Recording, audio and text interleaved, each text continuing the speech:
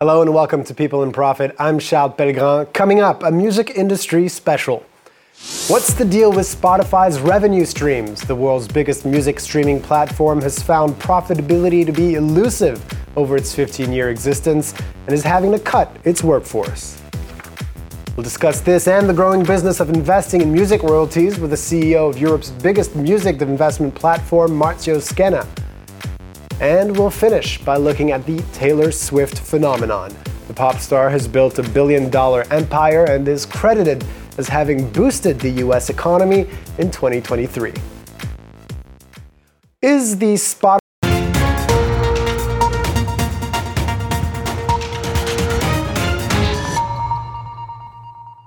Thanks for joining us for this special report. The UN Undersecretary General for Humanitarian Affairs and Emergency Relief Coordinator Martin Griffiths is now speaking live from Geneva with an update on the situation in the Palestinian territories. Terrible events that happened to the people of Israel living near Gaza, and that led to the terrible events that continue to this day. And the message that we have been giving, we here being the humanitarian community, and I represent the humanitarian community writ large, not just the United Nations, is that we do not have a humanitarian operation in southern Gaza that can be called by that name anymore. That the pace of the military assault in southern Gaza is a repeat of the assault in northern Gaza, that it has made no place safe for civilians in southern Gaza, which had been a cornerstone of the humanitarian plan to protect civilians and thus to provide aid to them. But without places of safety, that plan is in tatters. And so what we have at the moment in Gaza, northern Gaza even more difficult, but in Gaza where we have trucks still crossing daily through the Rafah crossing,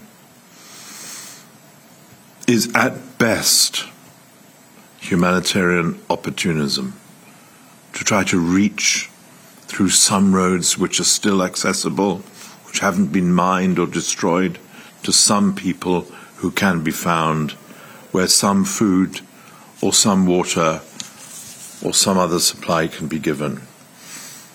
But it's a program of opportunism, it's erratic, it's undependable, and frankly, it's not sustainable.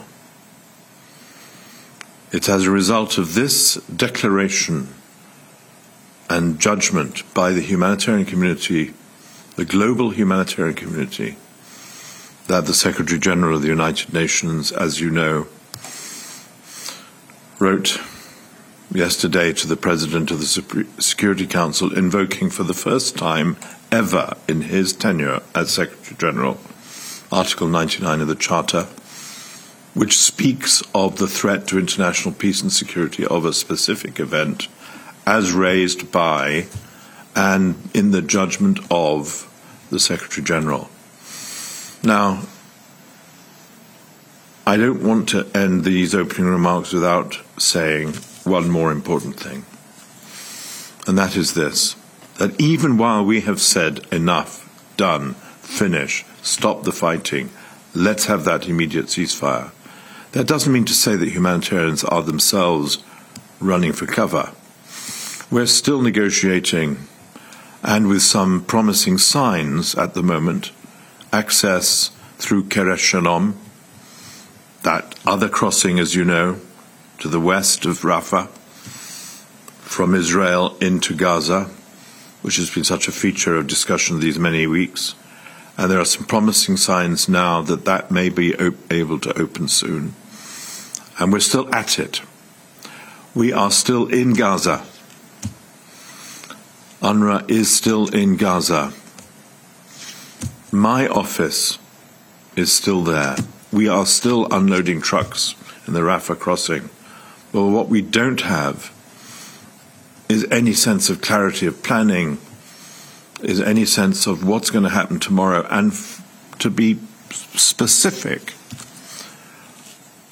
none of us can see where this will end.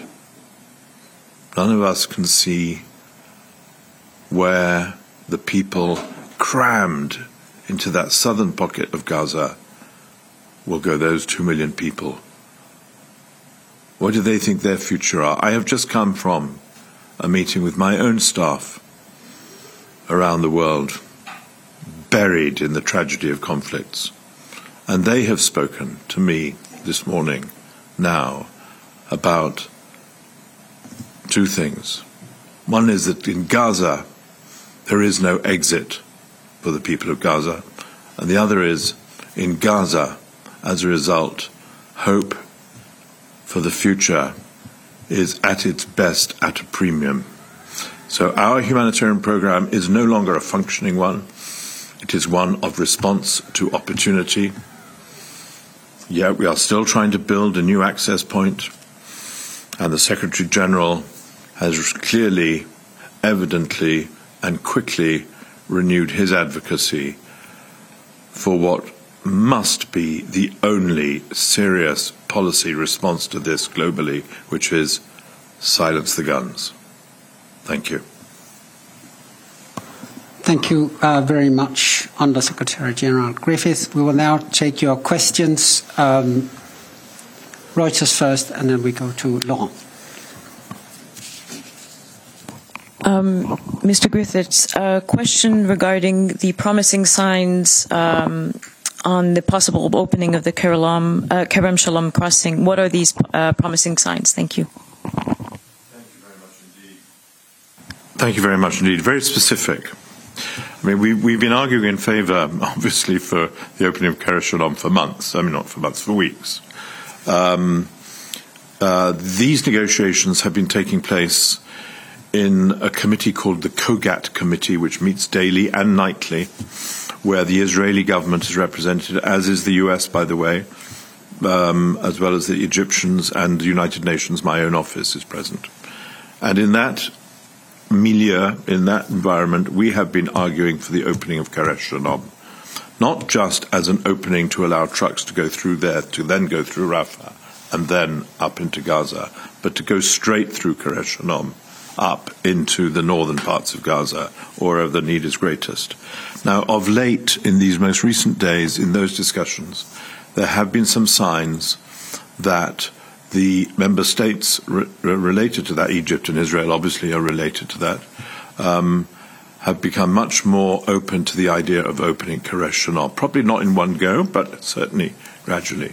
Secondly, I have a representative, as we speak, in Jordan, already lining up the potential deliveries of aid by land from Jordan, which could come straight through from Jordan over the Allenbury Bridge, straight to Kerem Shalom. That's one entry point to Kerem Shalom. If we get that, well, it'll be the first miracle we've seen for some weeks, but it will be a huge boost to the logistical process and logistical base of a humanitarian operation. It doesn't mean to say that it will solve the security problems that, of course, I've spoken about, but it will change the nature of humanitarian access. Thank you very much. Laurent.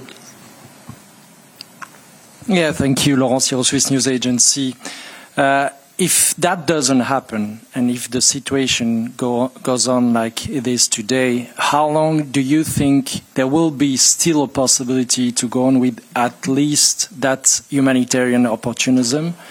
And how long will the Palestinian population bear it? Thank you.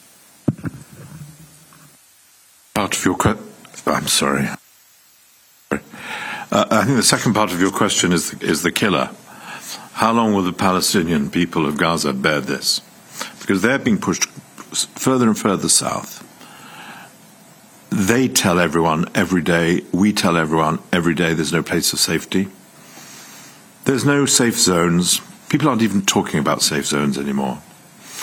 So they're being pushed south. We know Israel has a very firm policy of no entry for the people of Gaza into Israel for reasons I think we can all understand.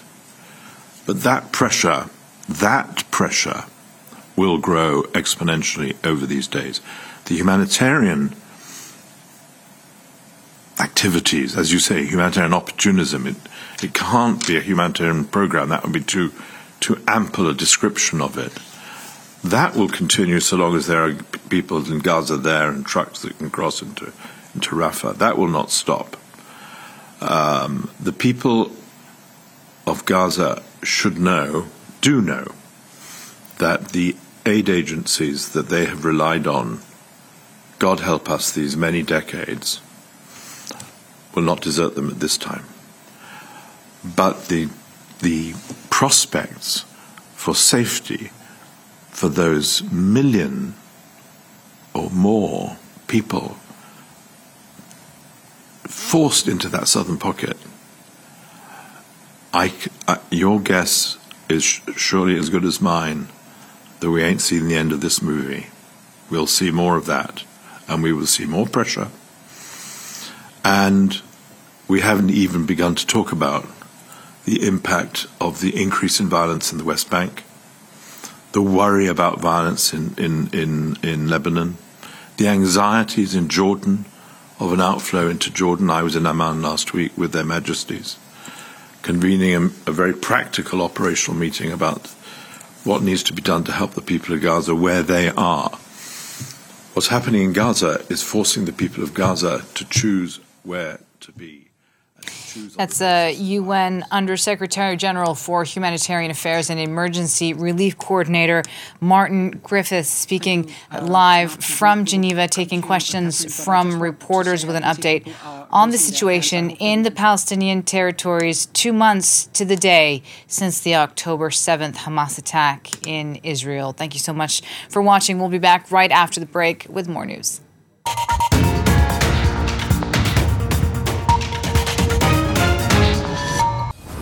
A few months ago, Marie was born. Her birth brought up many questions that I just couldn't keep to myself. Questions about my Algerian father, who was the son of an Arki. Je suis à la rencontre un petit peu des gens qui ont vécu ici, puis dans le camp. Je peux pas vous poser quelques questions? C'est dur à expliquer, c'est sûr que moi j'ai déjà du mal à l'expliquer à mes enfants. Si c'était le pire, le camp de Bias, c'était un hôpital psychiatrique à ciel ouvert. Les bâtiments ressemblaient à des bâtiments comme dans les camps de concentration. On nous a cachés, on dirait qu'on avait la peste, parce que M. de Gaulle nous a mis le couteau du FLN sous la gorge. J'ai fini, merci. Je ne peux pas. I'm sorry, Granny. Forget about it.